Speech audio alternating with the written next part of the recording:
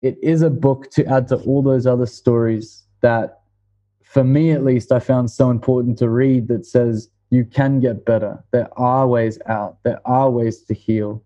I think a key message for me when I was writing it as well is stories, and the stories we tell ourselves have the power to heal. I believe that. I believe literature can save us. I believe absolutely in the power of story. Welcome to the Become a Writer Today podcast with Brian Collins. Here you'll find practical advice and interviews for all kinds of writers. How can you write if you're experiencing chronic pain? Hi there, my name is Brian Collins and welcome to the Become a Writer Today podcast. Chronic pain is terrible if you're a writer because it can really prevent you from sitting down at your desk or opening up your word processor and producing your word count for the day. I know because I've experienced migraines on and off over the years. They usually occur when I'm stressed, dehydrated, or tired. And when I experience a migraine, I find it exceptionally difficult to look at a computer screen or a phone. And often I'll feel nauseous, drained, and exhausted no matter how much sleep I've had. At one point, I just tried to push through these types of migraines and take some painkillers and keep on trucking. But I found that this didn't really work for me. So now when I experience a migraine, I just immediately go for a rest. And even if that means calling it a day, I have to accept that I need to deal with the migraine and not try and push through it because it'll just make things worse. Prior to experiencing migraines, I also had a bout of sciatica, which made it difficult to sit at my desk for extended periods. I experienced sciatica when I was working as a copywriter for a British software company. Basically, I was spending hours sitting at a desk, slunched badly over a keyboard, and then trying to write in the mornings before and in the evenings after work. And a physiotherapist said that spending 12 hours sitting down is equivalent to smoking. So that encouraged or prompted me to take up long distance running and later weightlifting, both of which helped alleviate my sciatica symptoms. I also spent hundreds of dollars on buying various types of computer equipment, such as ergonomic mice and keyboards. And I've even written articles about those types of equipment for the Become a Writer Today website. The key takeaway here is that if you're experiencing chronic pain, it's okay if it prevents you writing. I found that I can write best when I'm rested, when I'm not in pain, and when I'm energized. And also perhaps when I've consumed something which can inspire the creative process, like a good book or a good film. On the other hand, if I'm lacking in any of those things, I just need to accept that the writing session for today isn't going to go as well. So that got me thinking, how can I still move a creative project forward if I'm experiencing chronic pain? My answer is somewhat similar to the answer that this week's interviewee found. That is using fractional or atomic writing, whereby you write a little bit rather than trying to write large amounts. This week's guest, his name is Oliver Mole, and he has a much more impactful story about writing with chronic pain, what it did for his creative process, and how he overcame it. In fact, Oliver experienced chronic pain for months, and in this week's interview, he explains what he did and how he eventually found his way back to writing.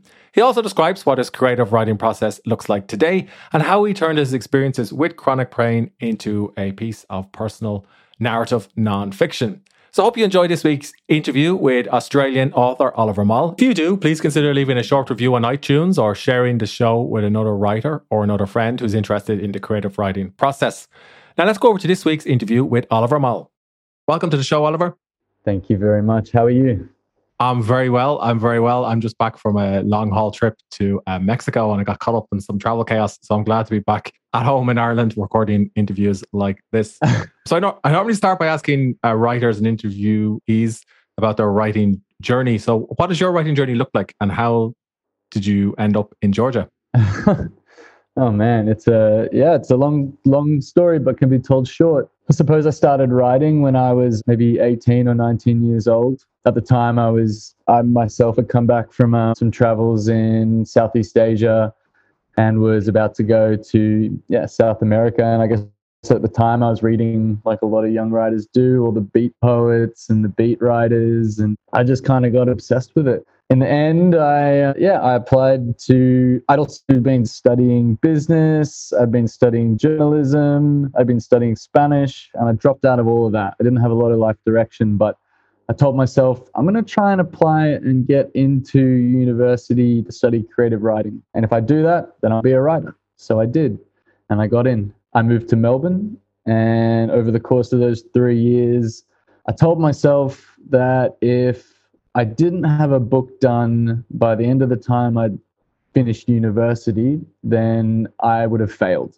which is a fairly severe thing to say, but at the time it made sense to me. And so I set out writing 1,000 words a day, every day for 3 years. And in the end, I produced my first book, Lion Attack, which came out in 2015. But yeah, shortly, perhaps a year before that book came out, I started having these headaches, these migraines that weren't too severe. They'd start, they'd last for an afternoon, occasionally a couple of days. I remember one of my last assignments that I had to do, and I couldn't do it because my head was hurting so badly and I couldn't look at the screen. The screen felt like a bomb or an axe or a knife, and it just completely destroyed what felt like all the pain receptors in my head.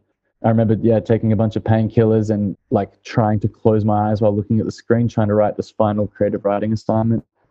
And eventually I got it done, and then I didn't think too much more about it. And the book came out. This is your first book, Lion Attack? Yeah, my first book, Lion Attack.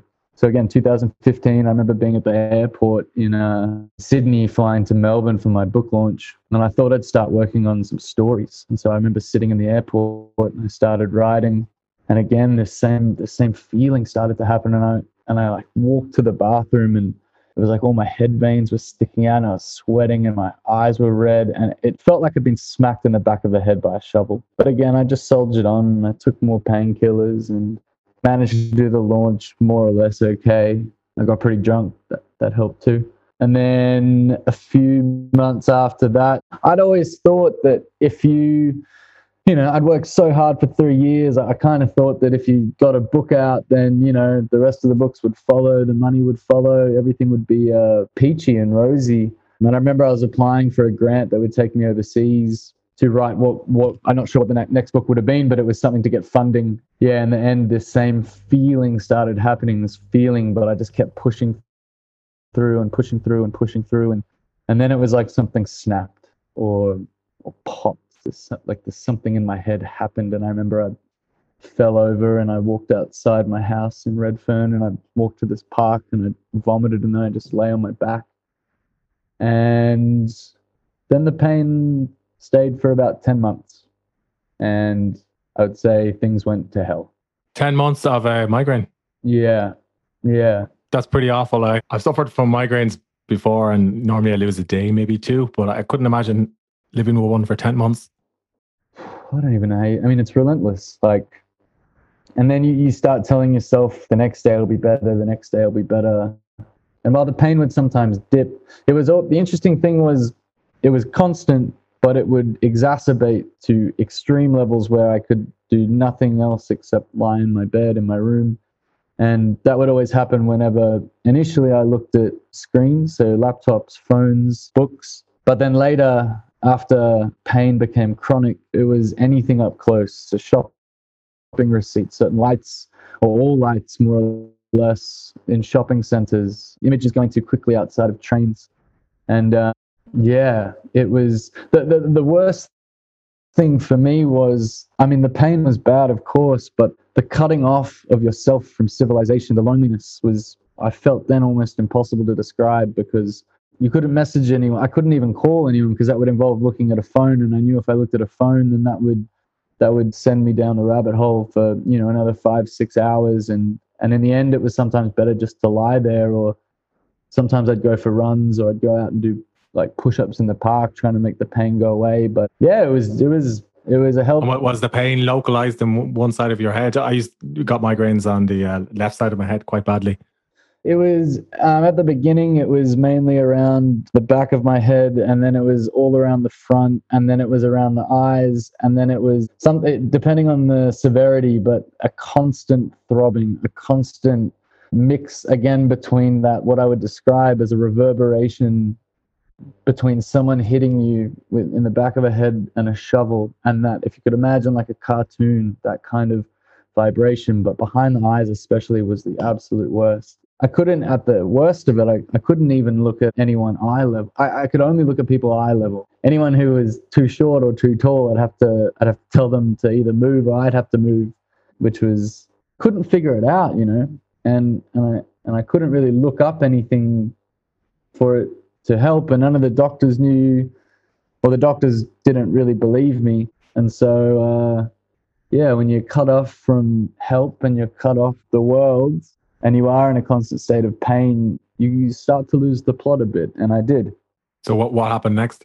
Well, at a certain point, I started seeing a girl in Sydney.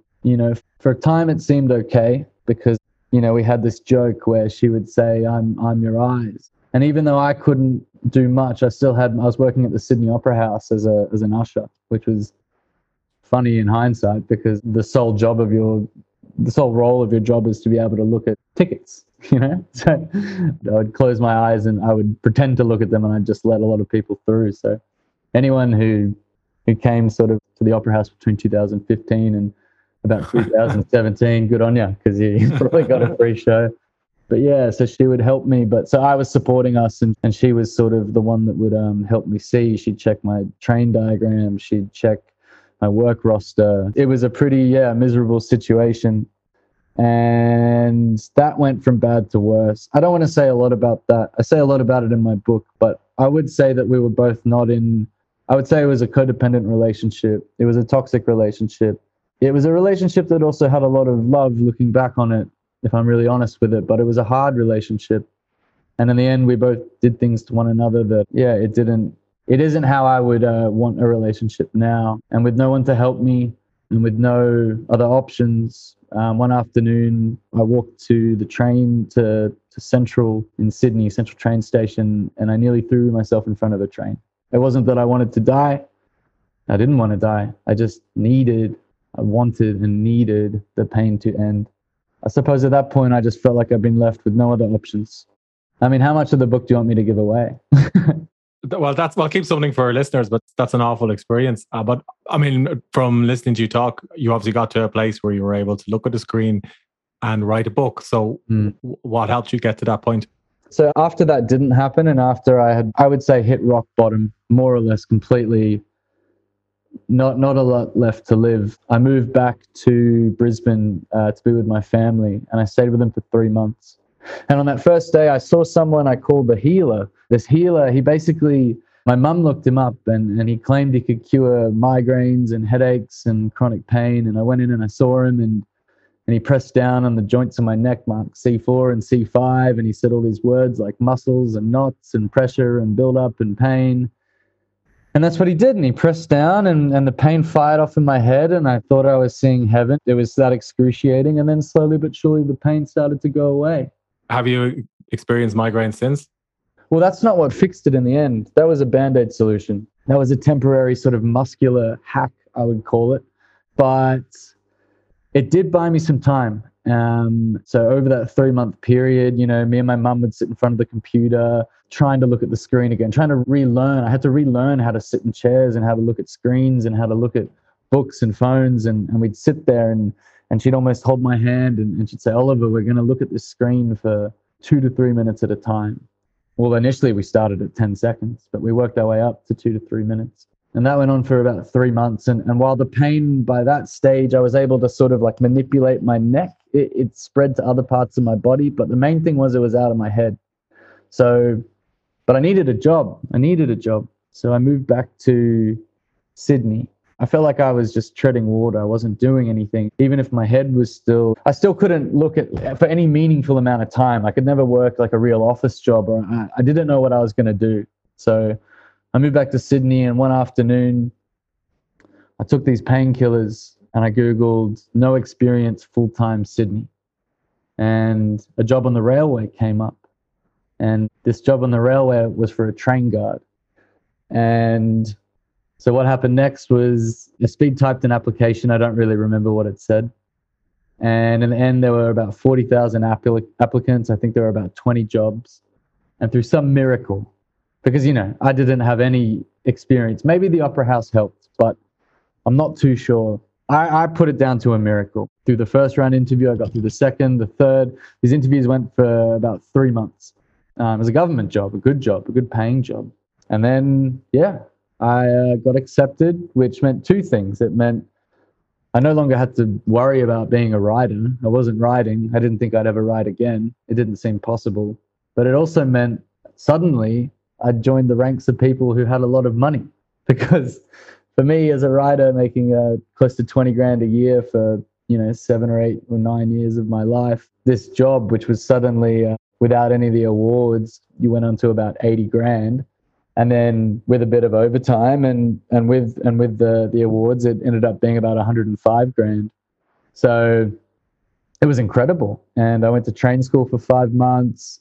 By then I was able to, sit through those classes as long as I had these absurd routines every morning that I would twist my neck 50 times one way and 50 times another. And I do these stretches. And I knew if I did that, then I might be pain-free until midday or 1 PM. And then if I went to the bathroom and I manipulated my neck again and did those pushing down on the muscles in my neck like the healer did, I knew I could buy some time to the afternoon. And if that didn't work, I had a last resort painkillers. And so I went through all of train school. Of course, I didn't tell this to anyone. It wasn't for them to know.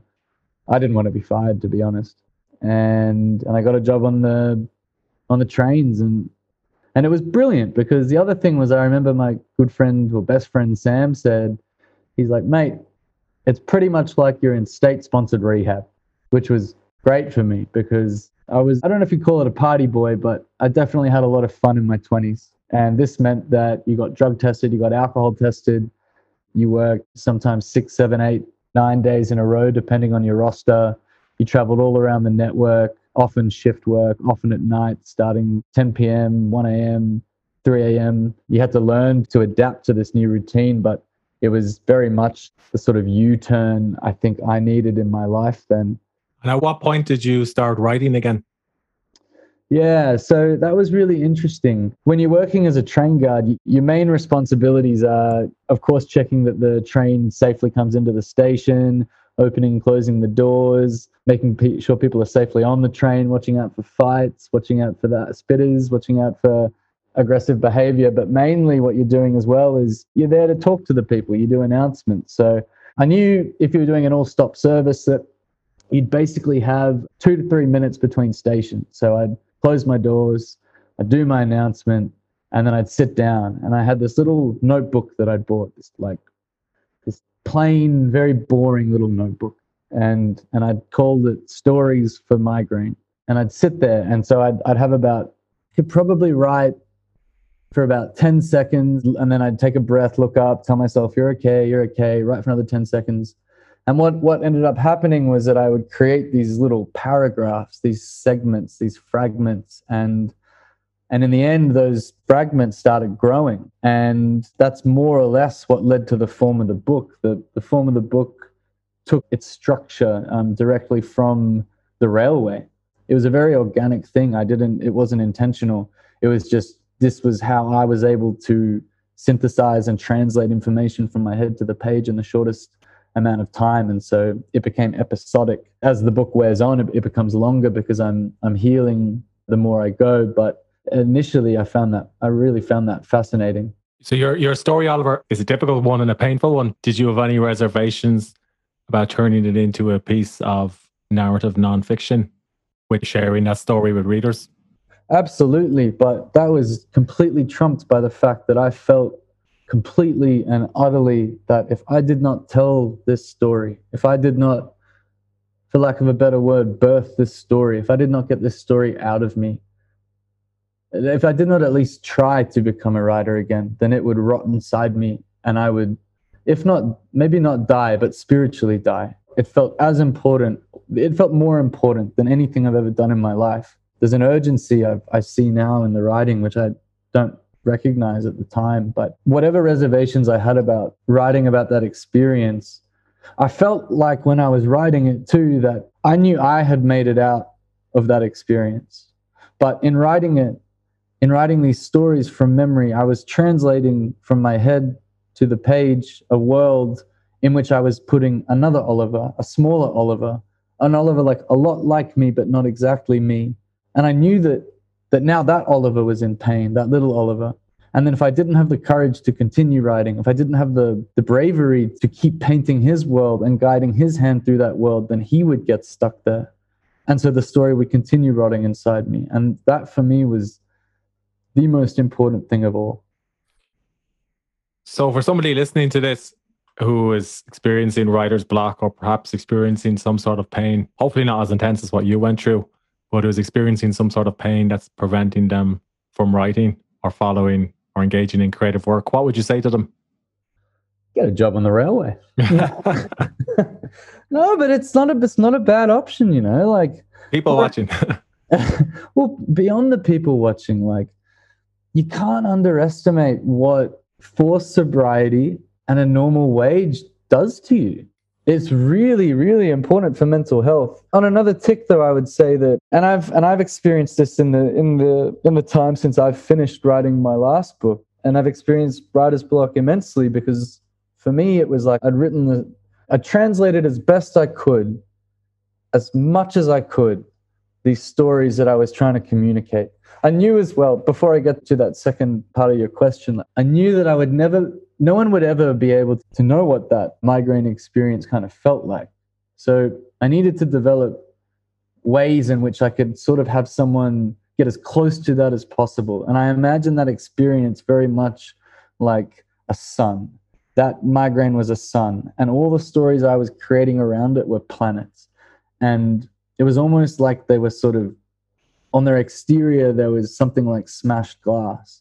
And I knew if I could get those planets all focusing inwards enough that they might not reflect 100 completely and absolutely, but they would reflect a sort of distorted, or at least as close to the truth as I could get it. And I think that's why I use a multitude of different styles in the book. I use fiction, I use nonfiction. I tell the reader a story that they thought was true is not true, but then I relate that back to a larger truth about what is truth. And then more ultimately, how can we ever know the experience of another? I digress. Who would you say is the ideal reader for your book? I think the ideal reader for my book, this whole interview sounds very intense, and it is intense, but what's most important to me as well is that this is a book of hope. This is, despite what you might call trauma, this book is absolutely one that looks for hope.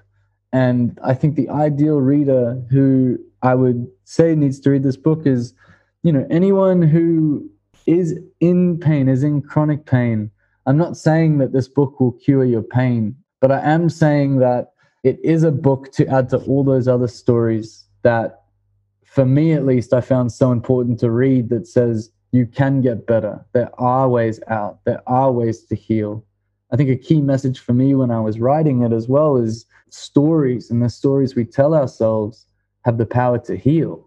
I believe that. I believe literature can save us. I believe absolutely in the power of story. I liked what you described a few moments ago about using fragments or different planets to shape your book. I've heard other terms for that, including the term atomic writing. So what does your writing routine look like today? Is it still something similar whereby you write a little bit and stop and then write a little bit more, or have you changed? It's funny. When I basically, the way this book was also born, it was a stage show first. So I would always generally write to music. So there'd be something playing. And when about halfway a year into the trains, when I was able to look at screens for a lot longer, I would have these songs I'd play over and over and over. I'd invite people up to my room on Abercrombie Street in Sydney. And I'd say, hey, I've got like this story. I might read it to you over this music. And it was a very intimate space. And these were my first readers. And I knew that I was getting somewhere because these were the kind of people that don't bullshit you. I felt comfortable showing them. And that grew larger. And so I started performing with these stories with music in front of audiences. And then I ended up memorizing the stories. And I ended up doing a show at Adelaide Fringe, which I lost a lot of money. But what I did get, basically because no one knew me, and it's very hard to do these things. You got to pay for your comm and hire your theatre. But I did win a Best Theatre award, and I'd never done theatre, and that was really reassuring. And then I took that to Sydney Fringe, and I won that. Well, I sold out that season. And then I said to myself, I'm going to quit the railway, because I felt like, again, I probably had about a quarter of the book done by this point. And so I took all the money I'd ever earned. It was $25,000. And, you know, I felt like Australian literature had forgot about me. No one wanted to be my agent. No, I was never going to get a grant. And it felt very important to me that a lot of people would spend this money on buying a house deposit or back in the day, or a car or something like that. And I said, I'm going to bet $25,000 on me. I'm going to move to Europe. And I moved to Spain for 3 months and I wrote every day. And then my visa ran out. And so I moved to Georgia, to Tbilisi, and I lived there for 5 months. And I wrote and I wrote and I wrote. And by the time I left, probably had about half the book done. And then COVID hit and I returned home. And my writing routine then changed. It became very wholesome.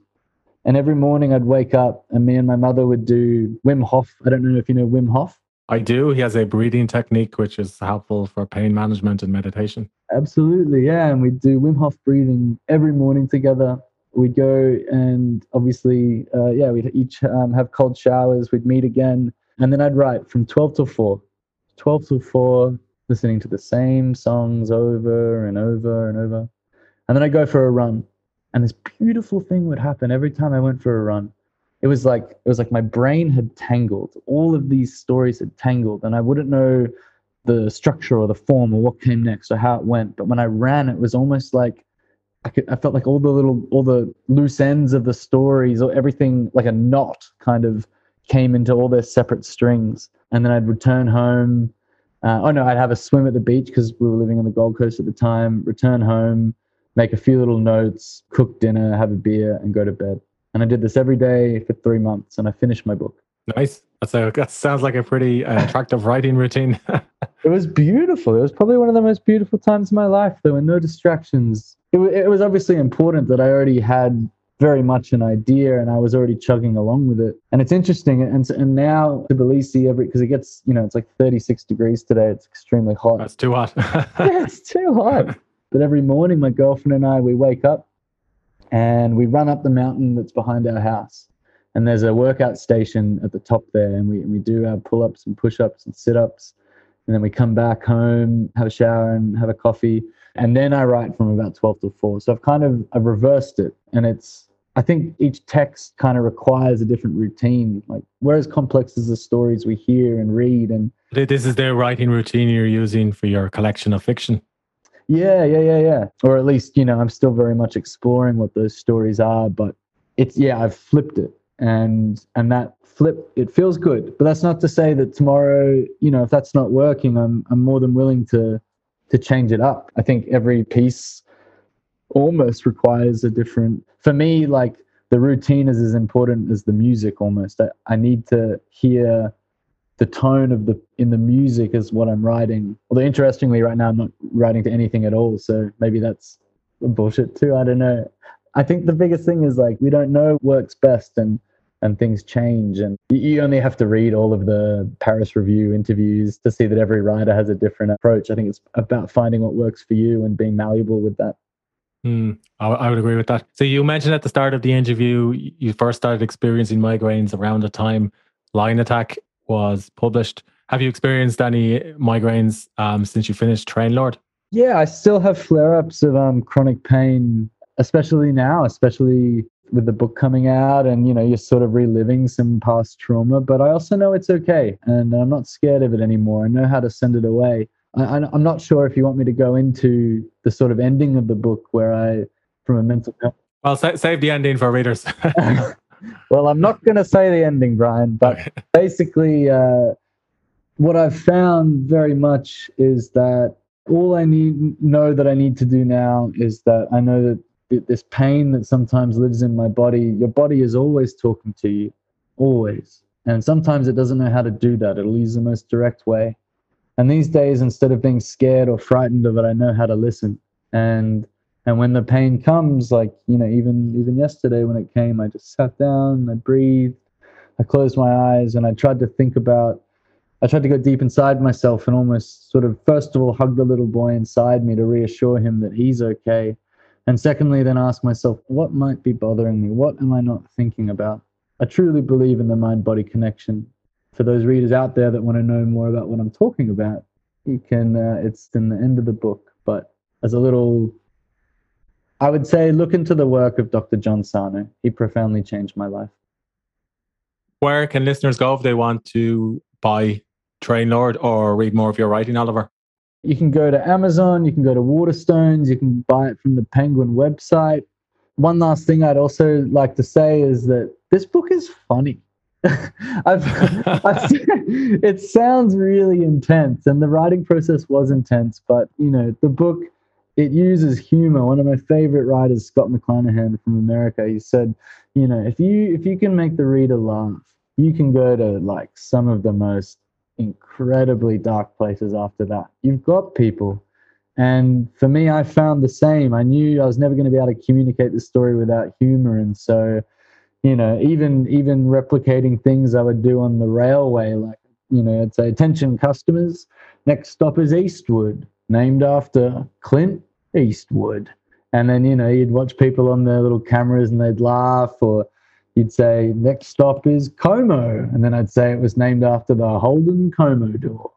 And I find with humor, you can bring people to, obviously you can bring people together, but especially for me on the railway and in book, in literature and in life, humor was as, if not more important than, the stories themselves. Thanks for sharing your story, Oliver, and I'll be sure to include a link in the show notes. Thank you so much, Brian. Have a great day. I hope you enjoyed this week's episode. If you did, please consider leaving a short review on the iTunes store or sharing the show on Spotify, Stitcher, or wherever you're listening. More reviews, more ratings, and more shares will help more people find the Become a Writer Today podcast. And did you know for just a couple of dollars a month, you could become a Patreon for the show? Visit patreon.com/Become a Writer Today or look for the support button in the show notes. Your support will help me record, produce, and publish more episodes each month. And if you become a Patreon, I'll give you my writing books, discounts on writing software, and on my writing courses.